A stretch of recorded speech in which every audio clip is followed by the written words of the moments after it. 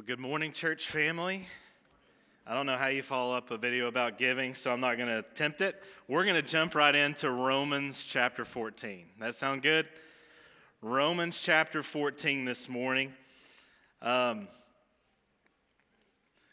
has given us a great deal of instruction thus far through the book of Romans, hasn't he? He's told us and shaped us our idea that we, before Christ, were deeply sinful in need of a Savior. All of us stood condemned before God because of our rebellion, our suppression of the truth, and our rejection of God. And because of that, we were in great need of a Savior. We needed someone to mind the gap on our behalf. And Romans tells us about our beautiful Savior, Jesus Christ, that has come as the Son of God and perfectly lived the life that we should have lived, and then died the death, the substitutionary death that we should have died. And because of that, you and I come to Jesus and we say and confess all of our need before Him and confess our faith and belief that He is a Savior that is able to restore our relationship to God. And because of that, you and I, Paul says, were made new.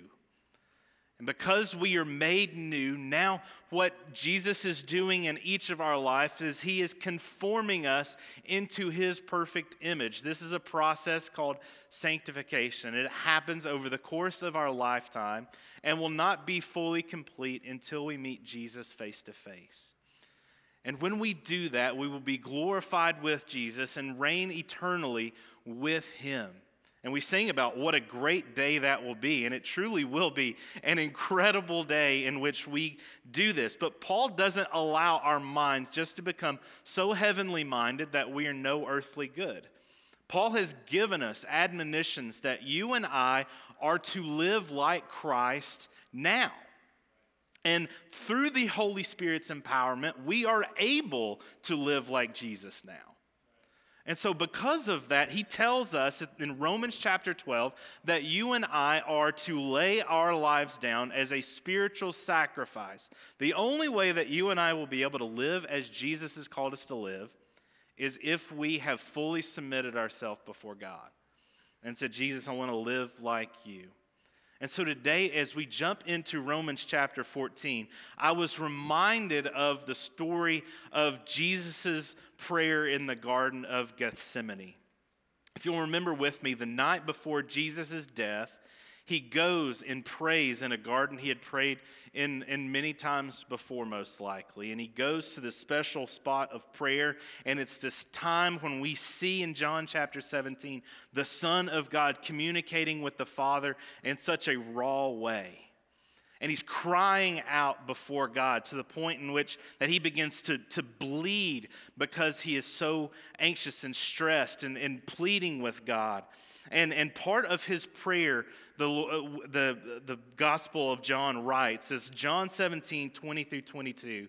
He says, I do not ask for those only, but also for the ones who will believe in me through their word, that they may all be one.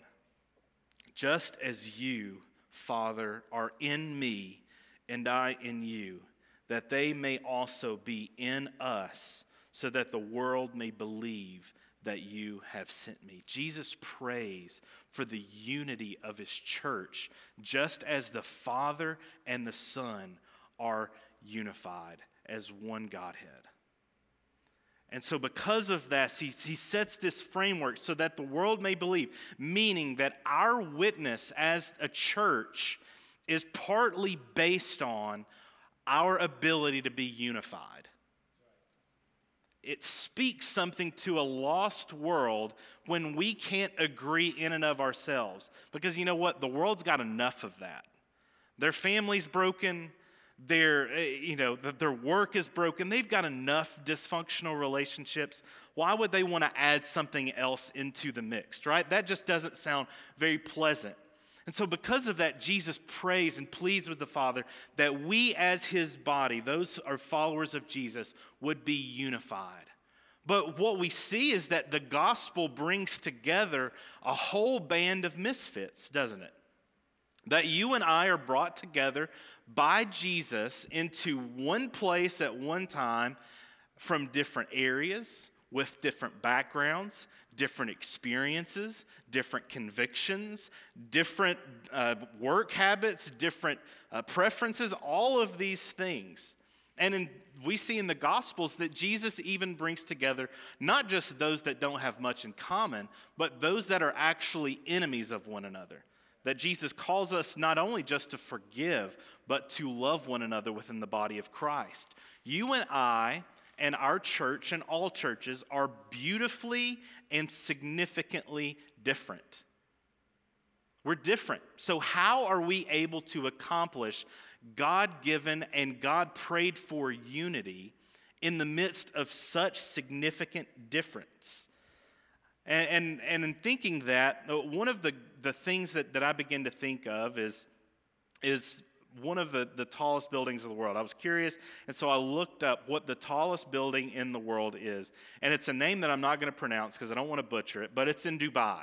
And it's over 2,700 feet tall, 163 stories.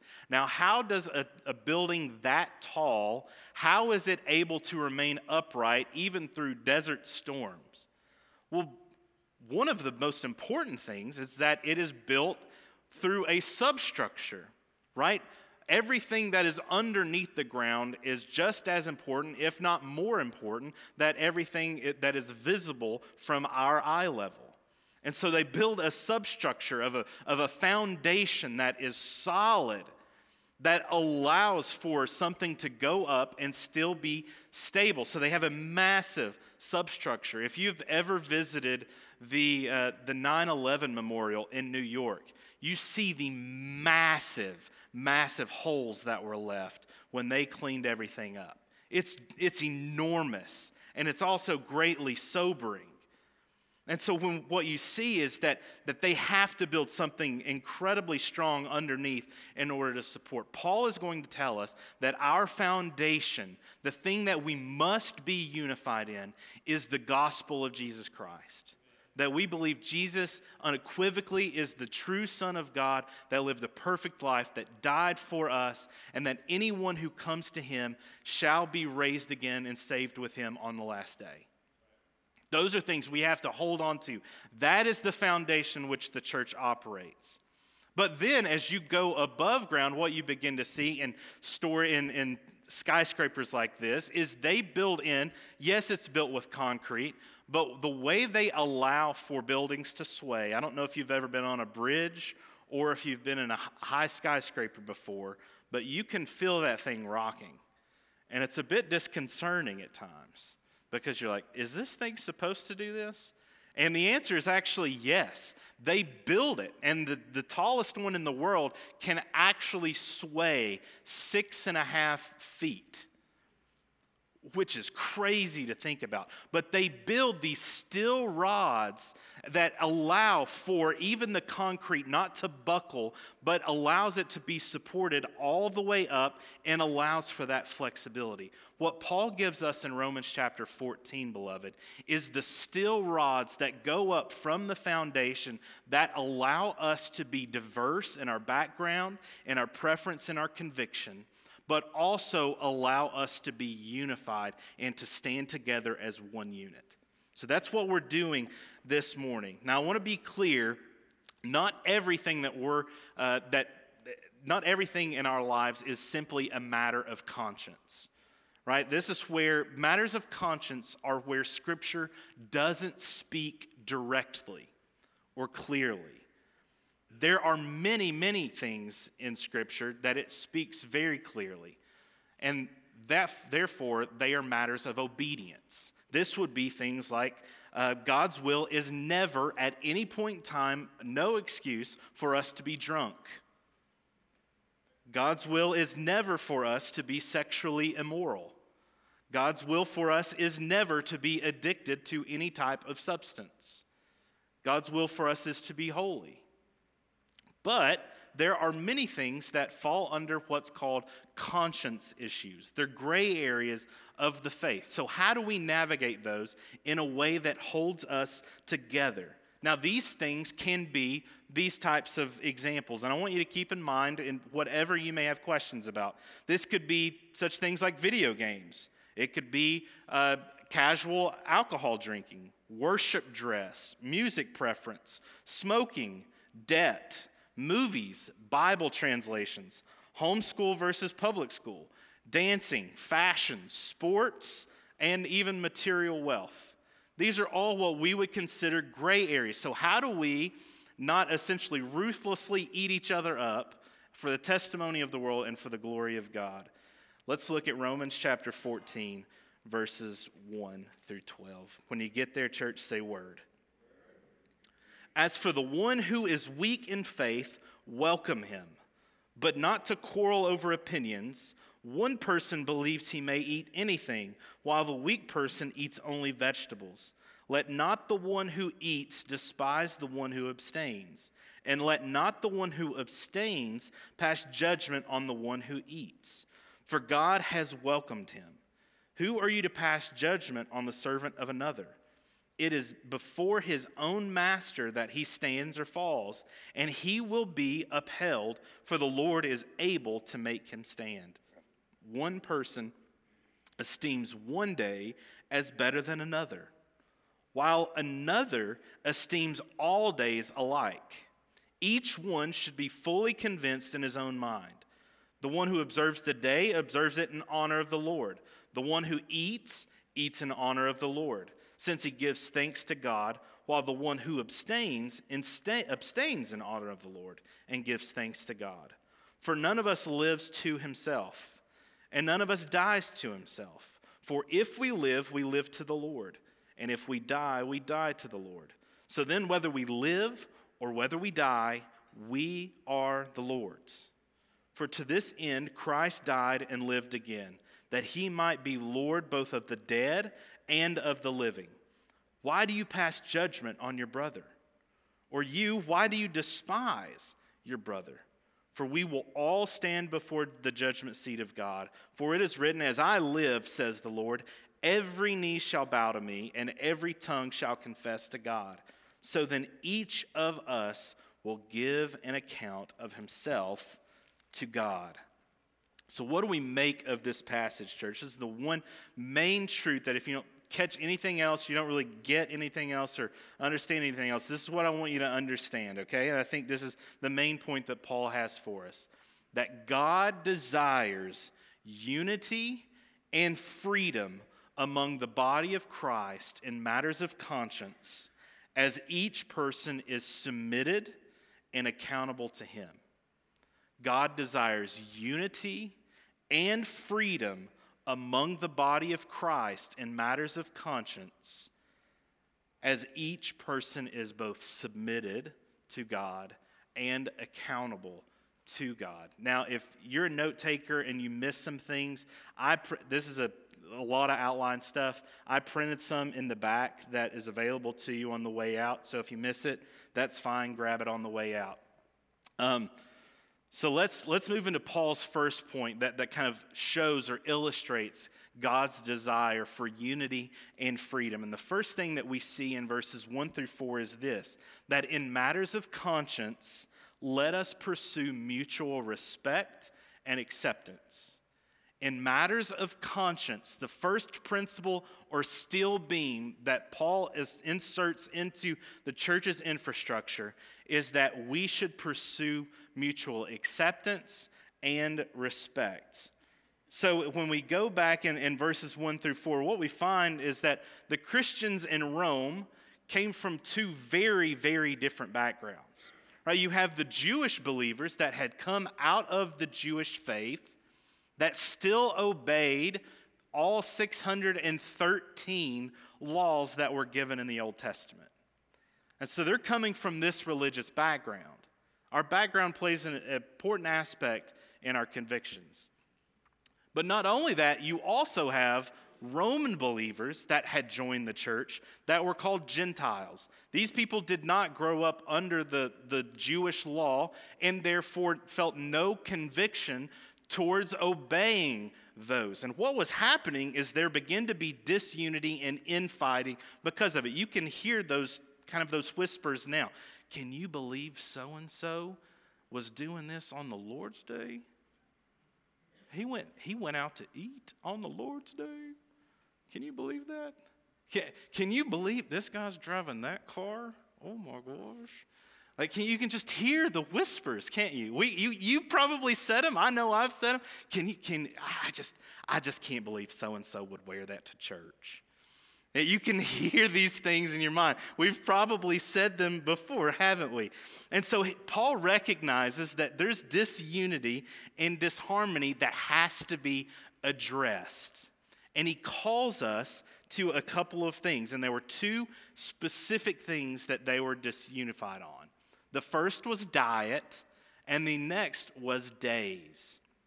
So there was two factions, one of which there was a certain group that still followed the Old Testament diet and would not eat the meat that they weren't sure about. And then there was also the Sabbath day and other festivals that the Jewish Christians observed still, and the other Christians chose not to abstain. Notice, though, that Paul never says that either one of these are necessarily right or wrong for each of them to do. The only verbal spanking he does is to the one that actually judges, right? Look with me at verses 1 through 3 again. He says, as for the one who is weak in faith, he's going to kind of bring up the people that choose to abstain and the people that still hold tightly to the festivals, that he calls them weak in faith. Now, weak there means feeble. It's kind of an unstable, like it's malnourished, if you will. But what does Paul call them to do, the church to do? Welcome him, but not to quarrel over opinions. Remember, this is not the black and white parts of Scripture. This is the gray areas. Don't quarrel over them. Welcome him. One person believes he may eat anything, while the other person only eats vegetables. Let the one who eats the one who eats despise the one who abstains, and let not the one who abstains pass judgment on the one who eats. This is Paul's admonition for us. He doesn't tell us what our conscience should say on some of these gray areas, but what he does do is he says, in order for us to have a gospel presence in our community, we must not quarrel over what we consider to be opinions, but rather we should walk in acceptance of one another. Why? Look down at what he says at the end of verse 3. Why? For God has welcomed him. We receive one another, beloved, in all our differences of opinions because God himself has welcomed us. We receive one another because God has received us in Jesus Christ. This is an important aspect. So in other words, regardless of where we end up falling on some of these issues, we welcome and love one another well. This is kind of the first part of the bond, of the steel bond. Now, God's people were to be distinct and holy, but the law, as we know from Romans, that the law was never kept except by one person. Jesus himself fulfilled the law, and righteousness could never be achieved by the law, by us mere human beings, could it? And so because of that, we can't look to the law or following strict regulations as a means of righteousness. And so it seems that people were avoiding meat for religious reasons and avoiding certain day or celebrating certain days for religious leaders. But the problem wasn't that they were observing those things. The problem, Paul says, is that they were passing judgment over disputable matters. So the person who looks down or condemns is in the wrong, not the person practicing such thing. Now remember all of those things that I listed earlier. Matter of dress in worship, music that we prefer. These are things that when we can have personal convictions over and choose to follow those, and there's absolutely nothing wrong with that. But when we look down or judge or export our expectations onto other people, Paul says that's when the problem exists. What ends up happening is the leaven of legalism just grows and spreads in our heart to the point that we begin to have our only holy circle club that exists of only about 5 people because they have to believe exactly everything that we believe, right? God says, no, welcome and accept one another because God has welcomed each of us. Leslie Flynn writes in his book, Great Church Fights, not Fries. That would have been a better book, I bet. But because of sin, these are things that we've had to deal with. This is written in the 20th century, and so some of it is dated, but you'll catch it. Wide disagreements exist today in our churches over certain practices, he says. A Christian from the South may be repelled by, this is how you're going to know, by a swimming party for both men and women. Shudder. The audacity. But these are still good principles. Then offend his northern brother at the same time by lighting up a cigarette. At an international conclave for missionaries, a woman from Asia could not wear sandals with a clear conscience. But a Christian from Western Canada thought it was worldly for a Christian acquaintance to wear a wedding ring. And a woman from Europe thought it was almost immoral for a wife not to wear a ring that signaled her status. A man from Denmark was pained to even watch the British Bible school students play football, or soccer as we know it, while British students thought the Denmark man was crazy because he smoked a pipe. Right? Because of our background, we must welcome and love one another, follow our personal convictions, and we're going to talk about a little bit about what that means in just a minute. But we have to deal with these issues in a way that honors Christ and allows us to keep our gospel witness. This is important for us to think through. So we accept each other's views. How does that happen? I think it happens while we prioritize what really matters. We prioritize what really matters. Now imagine with me, this is how important that is. Imagine with me that you go to a doctor or you call an EMS service and the ambulance comes and something is terribly wrong with you. It's just awful, right? And the EMS person comes and that person doesn't know how to triage you. How big of a deal would that be? Be a pretty big deal because he or she doesn't know how to actually show and figure out how severe your weakness or your injury or anything is. So to him, an ingrown toenail is the same as a heart attack. And that's insane. With us, when everything is a matter of first-tier importance, then everybody's going to be miserable. There's no spirit of freedom anywhere. And if nothing matters, then it's total anarchy. And so we must learn as we grow in the Spirit, as we submit ourselves to God, we must, through the Holy Spirit's guidance, learn to be able to prioritize and triage what is of utmost importance and what are things that we can still welcome and accept and love one another through. Dogma, in my opinion, rarely leads to love and unity. And regardless, I see this on Twitter and Instagram, convictions are not an excuse to be a jerk, right?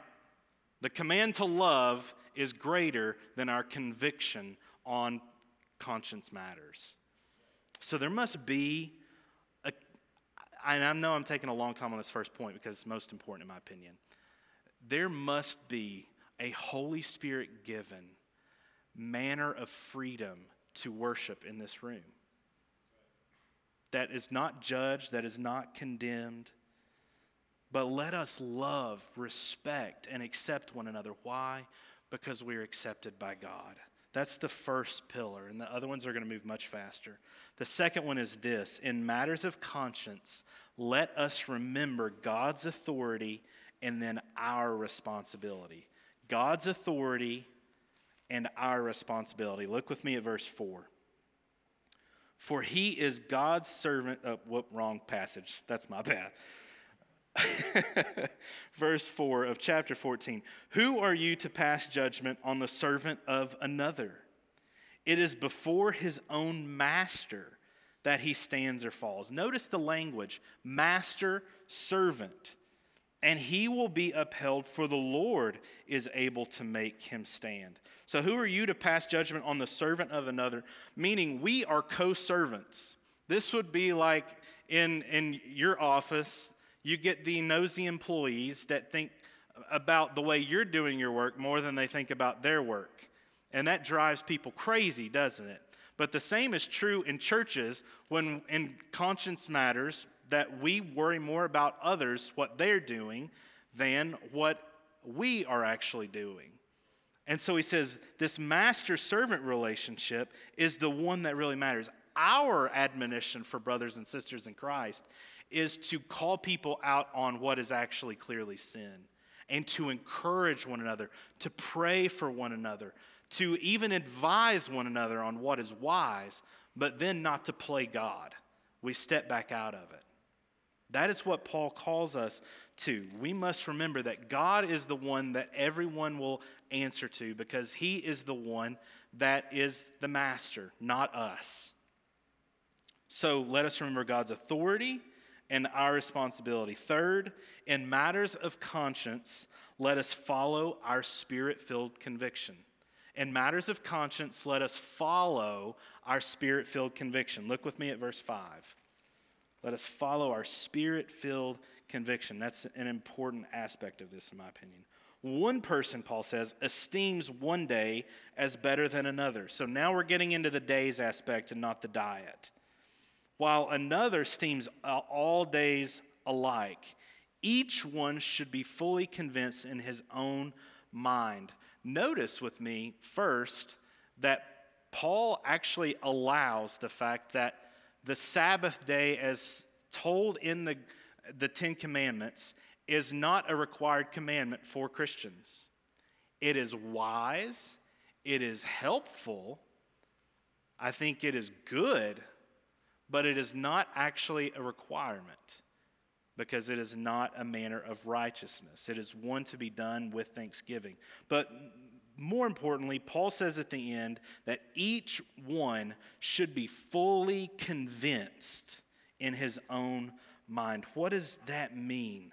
That means as we submit ourselves to God, and this is important, that we don't just come up with these conscience issues on a whim. We don't just rely on our background to tell us what is right and wrong.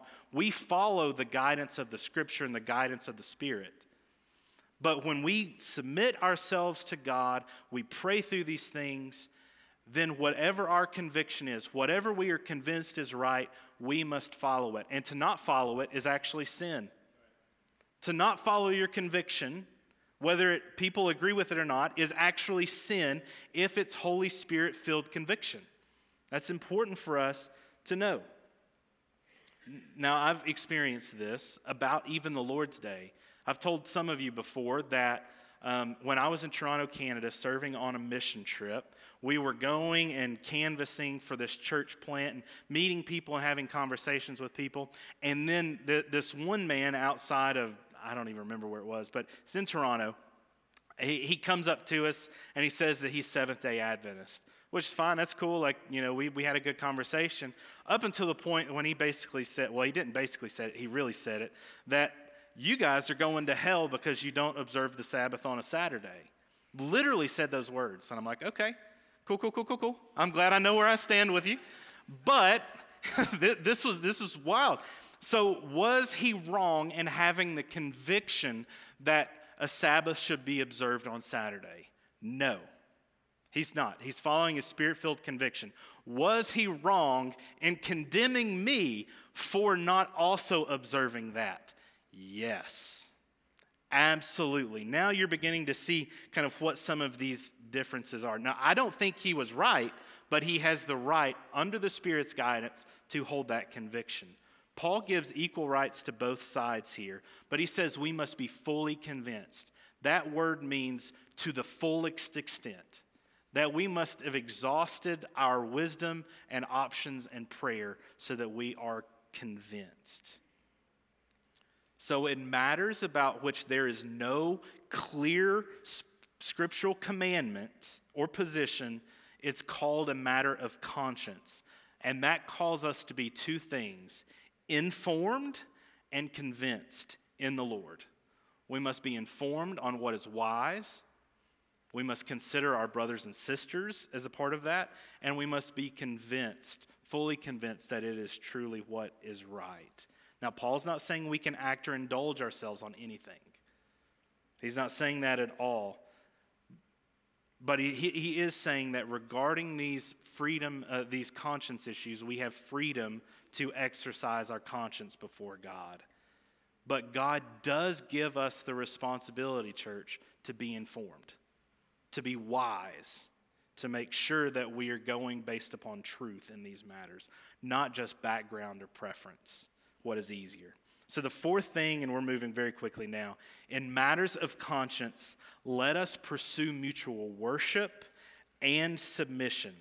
Verses 6 through 9, mutual worship and submission. Look with me there back at verse 6. The one who observes the day observes it in honor of the Lord. Notice here, in honor of the Lord, since he gives what? Thanks to God. Underline it. While the one who abstains in what? Honor, underline it, of the Lord, and gives what? Thanks to God, underline it. For none of us live to himself, and none of us dies to himself. For if we live to the Lord, and if we die to the Lord. So then whether we live or whether we die, we are the Lord's. For to this end Christ died and lived again, that he might be both Lord of the dead and of the living. Paul now calls us to have a temperament or a disposition of the heart, regardless of what conviction it is. And it is one of worship, and it is one of submission. And he calls us that in two ways. He says that if you're going to do whatever you choose to do, these people are doing it in honor and in thanks be to God. This is the spirit in which they're doing it in. And then he says, you are not your own. So we are submitted to the Lord in this. Now, what this means in regards to matters of conscience, in my opinion, is this: that nothing should be done out of a dependency or need, particularly in regards to alcohol. Right? Whether you agree that alcohol can or should be drank, the scripture says you need to obey the government. So if you're under 21, it's sin if you do it, right? But above 21, should Christians be able to drink? It's a matter of conscience, in my opinion. But he says to do it in thanks or honor to God. And what that means is if we are doing anything out of dependency or need, out of addiction, then it's wrong, because we're not submitted to the Lord at that point. So he says out of gratitude and thanksgiving is the way that we honor the Lord in this. 1 Timothy 4 helps us here. Paul says to Timothy, for everything created by God is good, and nothing is to be rejected if it is to be received with thanksgiving. For it is made holy by the word of God and prayer. Notice, it is made holy by his submission to the Lord Jesus Christ. Notice in this section, 6 through 9, the word Lord is mentioned 7 times. Who are we to submit to in this? The Lord. As Christians, we are not Lord of our own lives. We are to submit everything, our background, our preferences, our convictions, to the Lord himself. And if that is not happening, then we're rebelling. And so in matters of conscience, let us pursue mutual worship and submission. And finally, in matters of conscience, let us remember personal accountability. Let us remember personal accountability. Paul says in verses 10 through 12 this: why do you pass judgment on your brother? Or why do you despise your brother? There's a hate, a vitriol here for the people that are abstaining, the people that actually get to exercise this conviction. Oh, geez. Like, what a doof. Like doing something like that. I can't believe they would do something like despise, looking down, thinking lesser of. Why do you despise the brother? For we will all stand before the judgment seat of God. For it is written, as I live, says the Lord, every knee shall bow to me. Every tongue shall confess to God.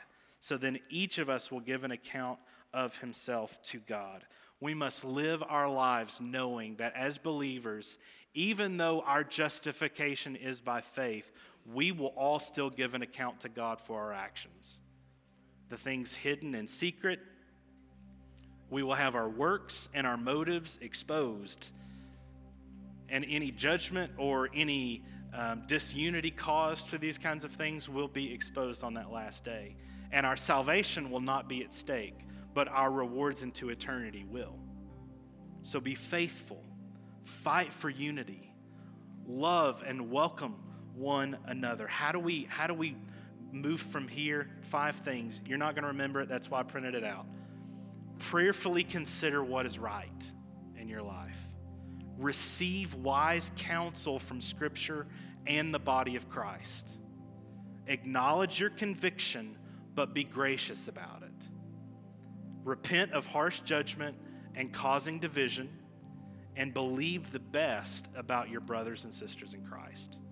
That's how we build a foundation of freedom and love in a group of people from all kinds of places with all kinds of backgrounds and all kinds of preferences.